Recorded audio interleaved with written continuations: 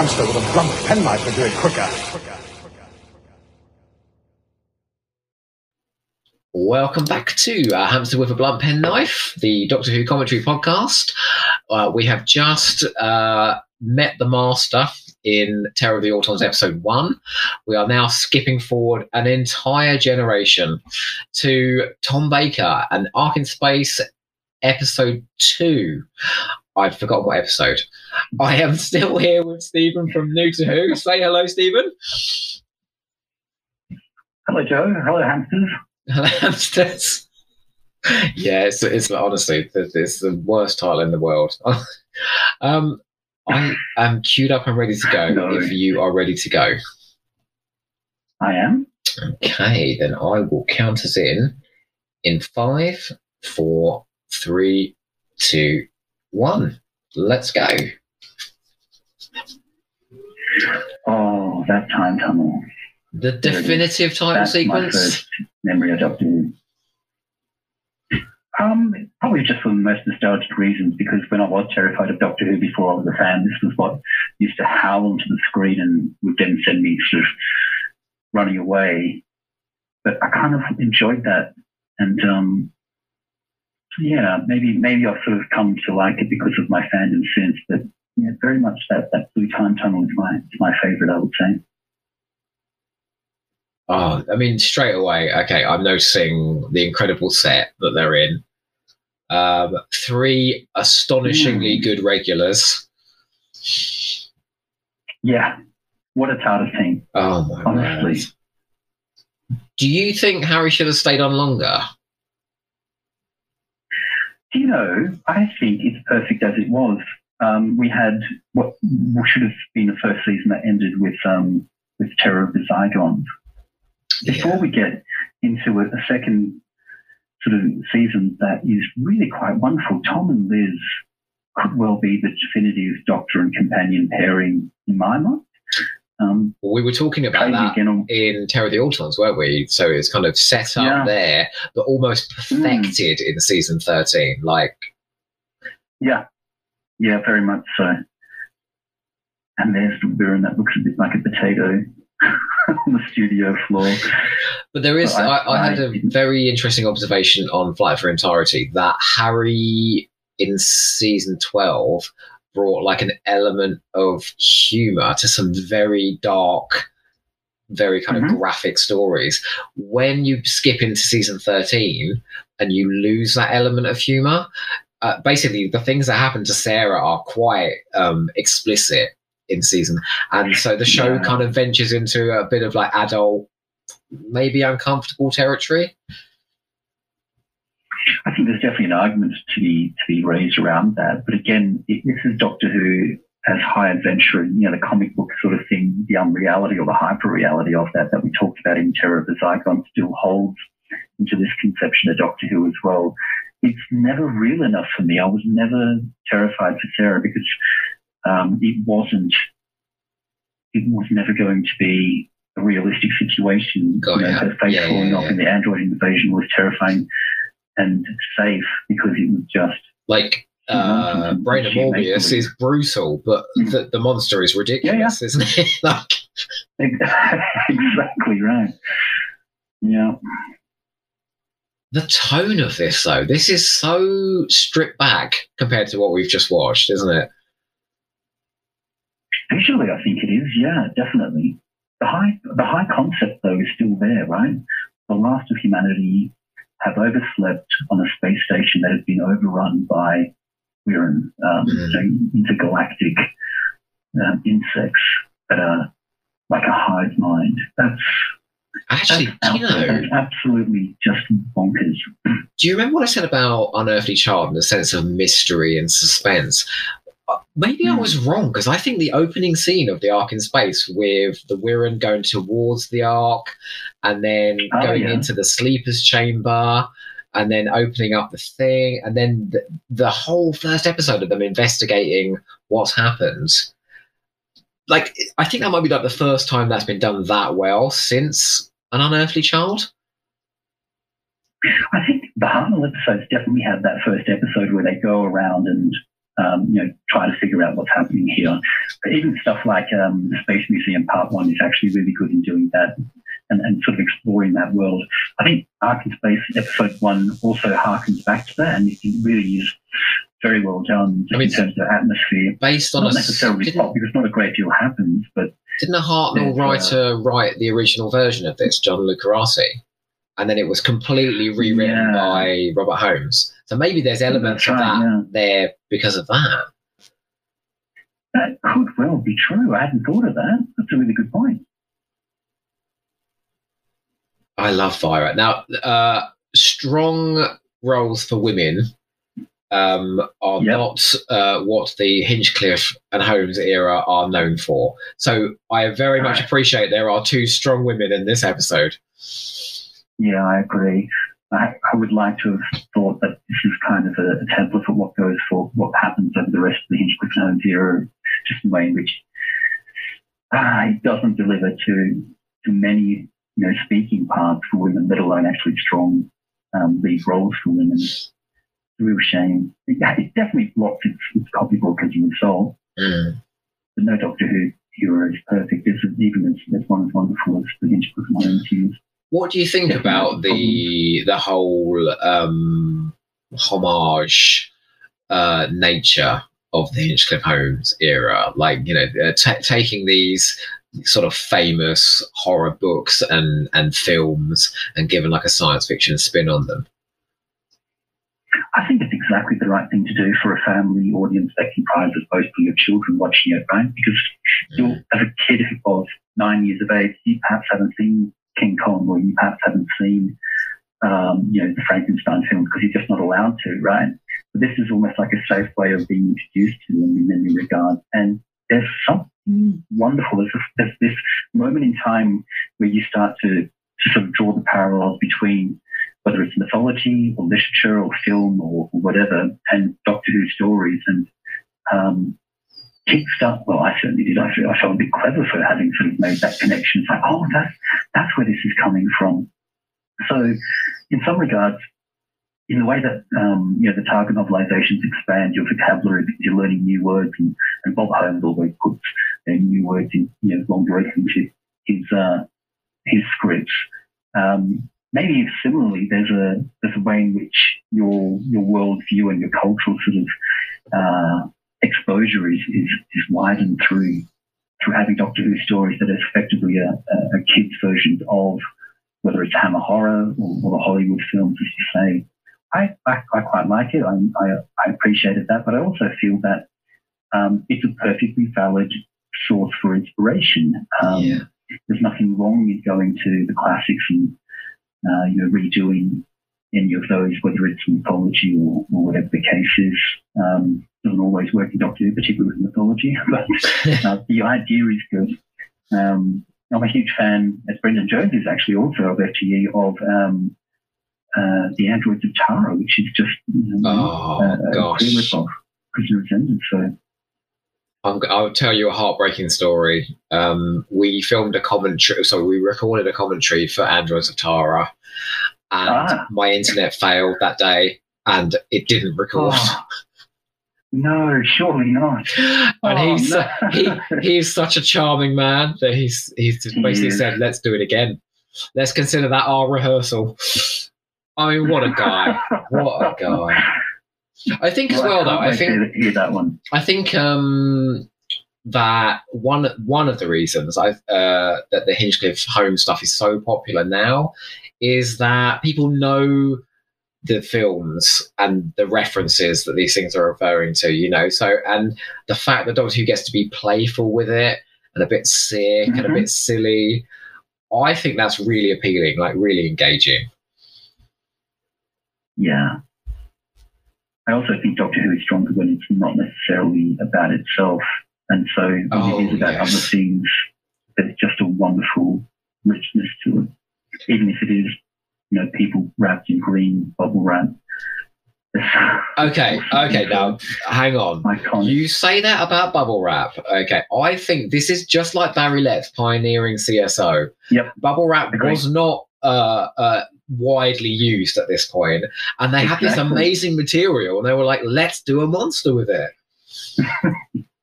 I have no problem with them whatsoever. The bit later on, I don't know if I think it's in episode 3. It's incredible. Like half of his body is Wirren and half of his body is human, and you can point and laugh. It's staggering, like what they were trying to achieve.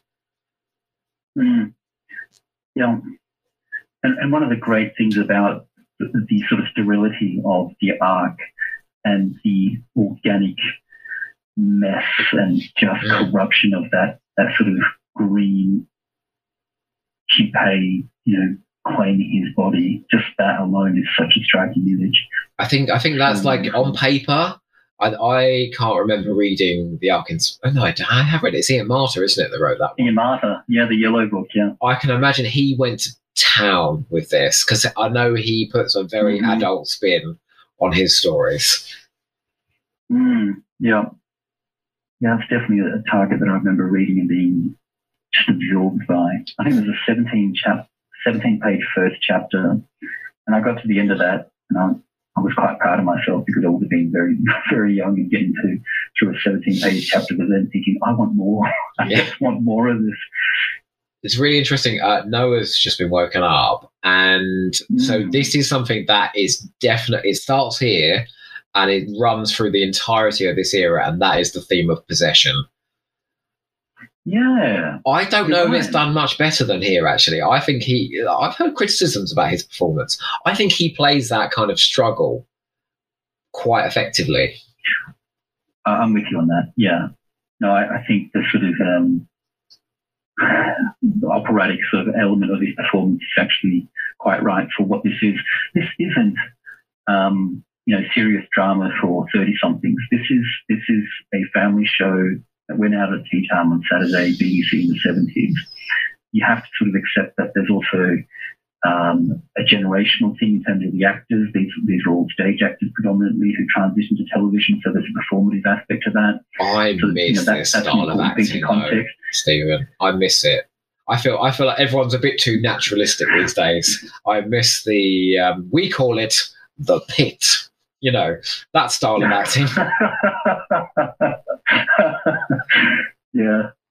So now in new series, whenever you get someone who hams it up terribly, I'm all over it. Doctor Who is meant to be fun. If you can't, see the absolute ludicrous nature of this and enjoy it on that sort of almost camp level, you're in trouble. And it's not entirely camp. Well, yeah, you're watching the wrong show for the wrong reasons. I think you probably want, I don't know, The West Wing instead. Do you know what's hilarious? You remember when J&T came in with Christopher H. Bidney and they were like, it's too silly, we need to stop this silliness. And then in their second story, they did freaking Meglos. the most ridiculous story ever. Exactly. Yeah. Like Doctor Who, unfortunately, you can try and push away from how daft it is. It is a silly show. It's a fun show, Yeah. I mean, it's never binary either, so it should be a sort of play by ear. I know that Nathan Bodley went on the show with you and talked about aliens of London World War III, and there's a sort of very camp element to that.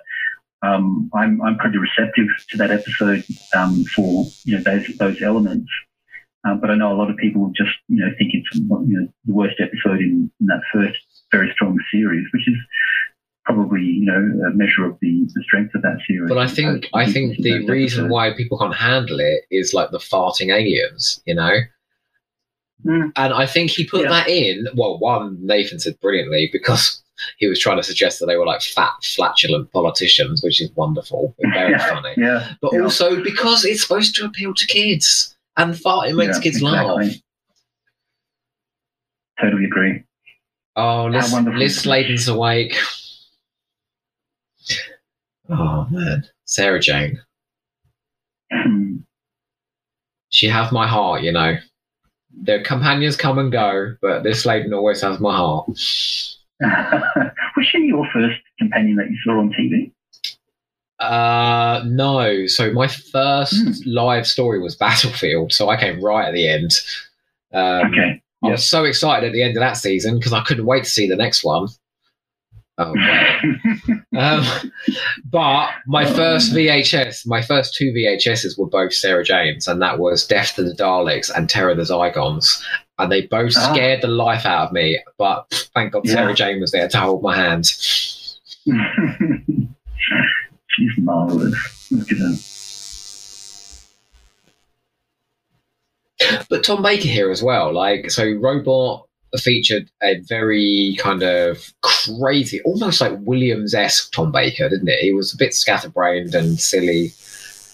Here, we're going into that kind of gothic period where he tones it right down, and he's giving, like, he's not performing, he's acting. I think that's right. And, you know, a lot of people have said that it's because he hasn't seen the public reaction yet. He doesn't know how big a star he actually is. He's just come off a building site. He needs to get this right, otherwise he's gone. And he's already broken his collarbone and had that horrible afternoon where being driven across Devon was certain that he was going to be sacked and someone was going to take his place and he'll go back to a building site. So there's a humility perhaps around that and an earnest to get this right. He is probably strongest, I would say, in season 12. And the next time that we see his acting gravitas, I don't think is until season 18. Yeah, I think you're right. Really reined in. But also the direction of that show is now building towards his end, and there's a somber funereality about it. Just, yeah. Although saying that, you may argue me on this, and you may disagree with me here, but my favourite version of Tom Baker is actually the mad student of season 17. He makes me laugh so much. Yeah, I love Tom in all aspects, really. Whether it's the Hinchcliffe and Holmes darker sort of Doctor, that, you know, infallible hero that we get during those 3 years of Williams, or whether it's the wintry, you know, ennui Doctor who is approaching his death. And I just love him when he's naughty, when he's like, you remember when John Pertwee's like, why can't I be childish? I like being childish. Yeah. That's basically me. So like that appeals a lot. Oh, this is so scary. 8-year-olds. What the hell is this green blob?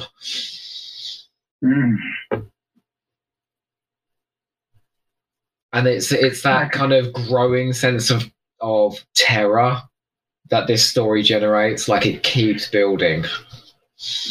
Absolutely, and this is why this particular episode of Doctor Who is so wonderful. The entire sort of Hinchcliffe and Holmes mission statement is kind of summed up here. We have just that sense of dread that, you know, something awful is going to, you know, make its way into the centre of this story. Not quite yet, but it'll be implacable and just unknown, and there's no bargaining or pleading with it. And it is different, isn't it, from the danger of the Pertwee era? Like, there's a comfortable feeling to the Pertwee era, which I think is stripped away here. I almost get in Hinchcliffe and Holmes. I almost get like, oh my word, is the companion going to get out of this? Like, yeah, those stakes are definitely heightened. I think you know, Hinchcliffe is on record of saying taking away the TARDIS, as he did for season 12, sort of adds to that. You know, you remove that safety net. They're obviously already off Earth. There's no comfy, cozy unit family to run back to, and you know, chaps in military gear who can sort of shoot down the aliens. This is them striking out on their own, and, you know, up against the terrors of the universe, and God knows what's out there. So that's the real significant shift that happens. And in season 12. Look what happened there. Like, this episode got like 13 million viewers. There was a spike here, you know, and it didn't stop. Like, it managed to grab a new audience, and it built it to, I think in season 14, it was averaging like 12, 13 million, something like that. Yeah, absolutely. Yeah.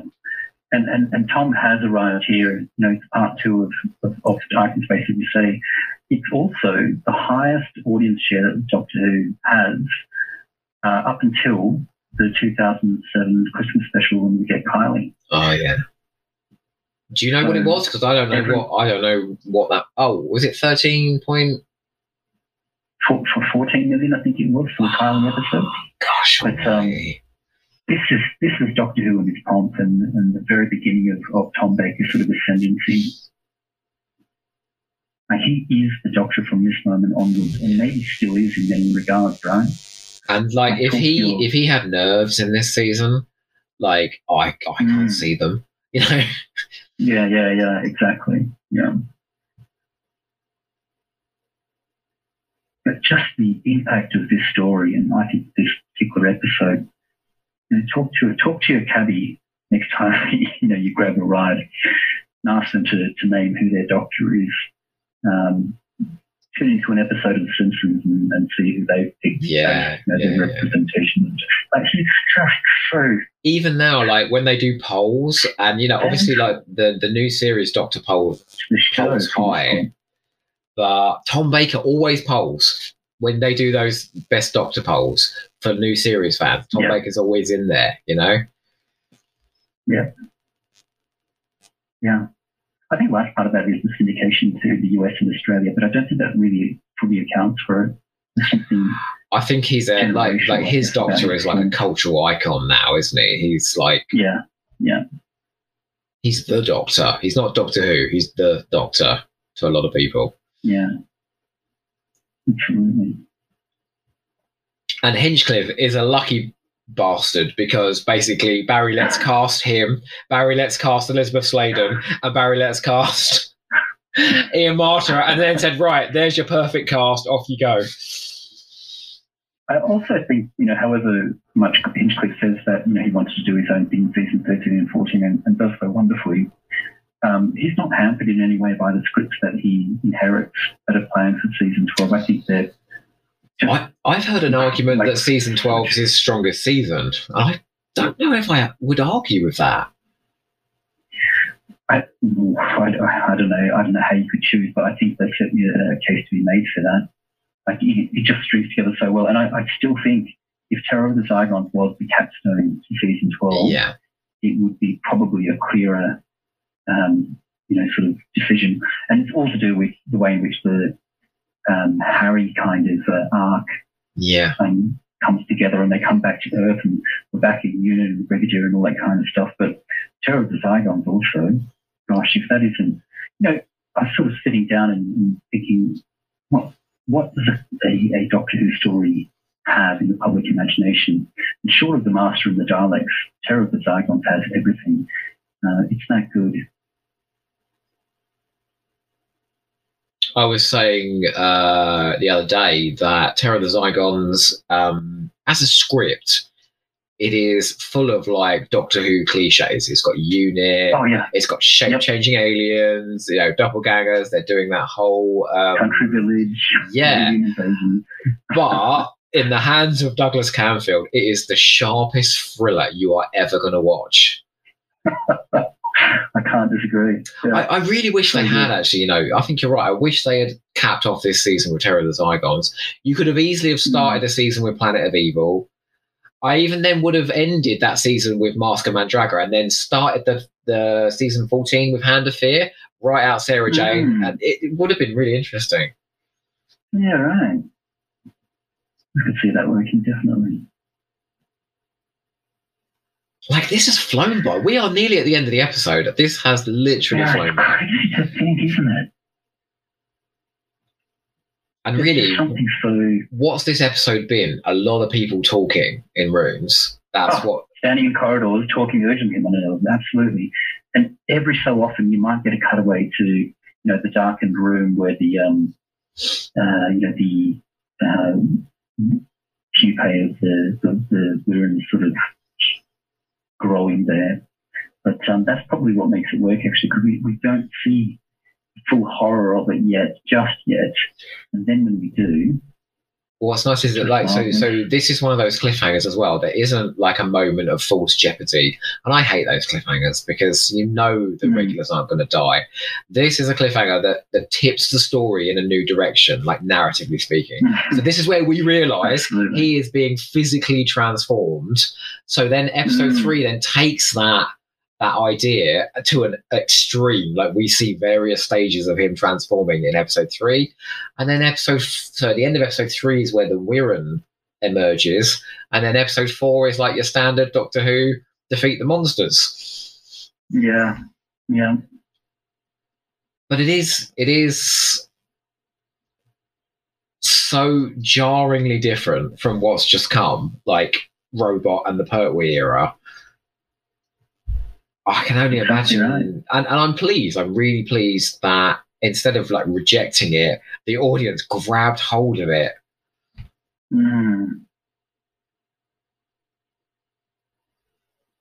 If you lucky bastard. But okay, so I know we're not doing it today, but why don't you tell us where we're heading next time I see you? Right. Okay. Well, I suppose keeping with the theme of signposts and different directions being taken at different points in Doctor Who's history, we will have to skip over the rest of Tom Baker, and we could probably do at least 2 different episodes as we go through the Williams and then the first JMT season. We'll go to Castrovalva, episode 1, and the beginning of the new Doctor, and also the beginning of a very, very different take on what the show for sure not maybe was, but could have been as well.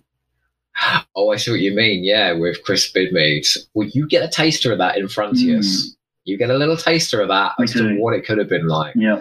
And appallingly, may I say, we are going to jettison Sarah and Harry and invite in Adric, Tegan and Nissa. Yeah, what were they thinking? I'm pleased we're having a break between these because I'm not sure if I could do this one after another. It's too much of a jump, isn't it? Oh, not in the right direction either.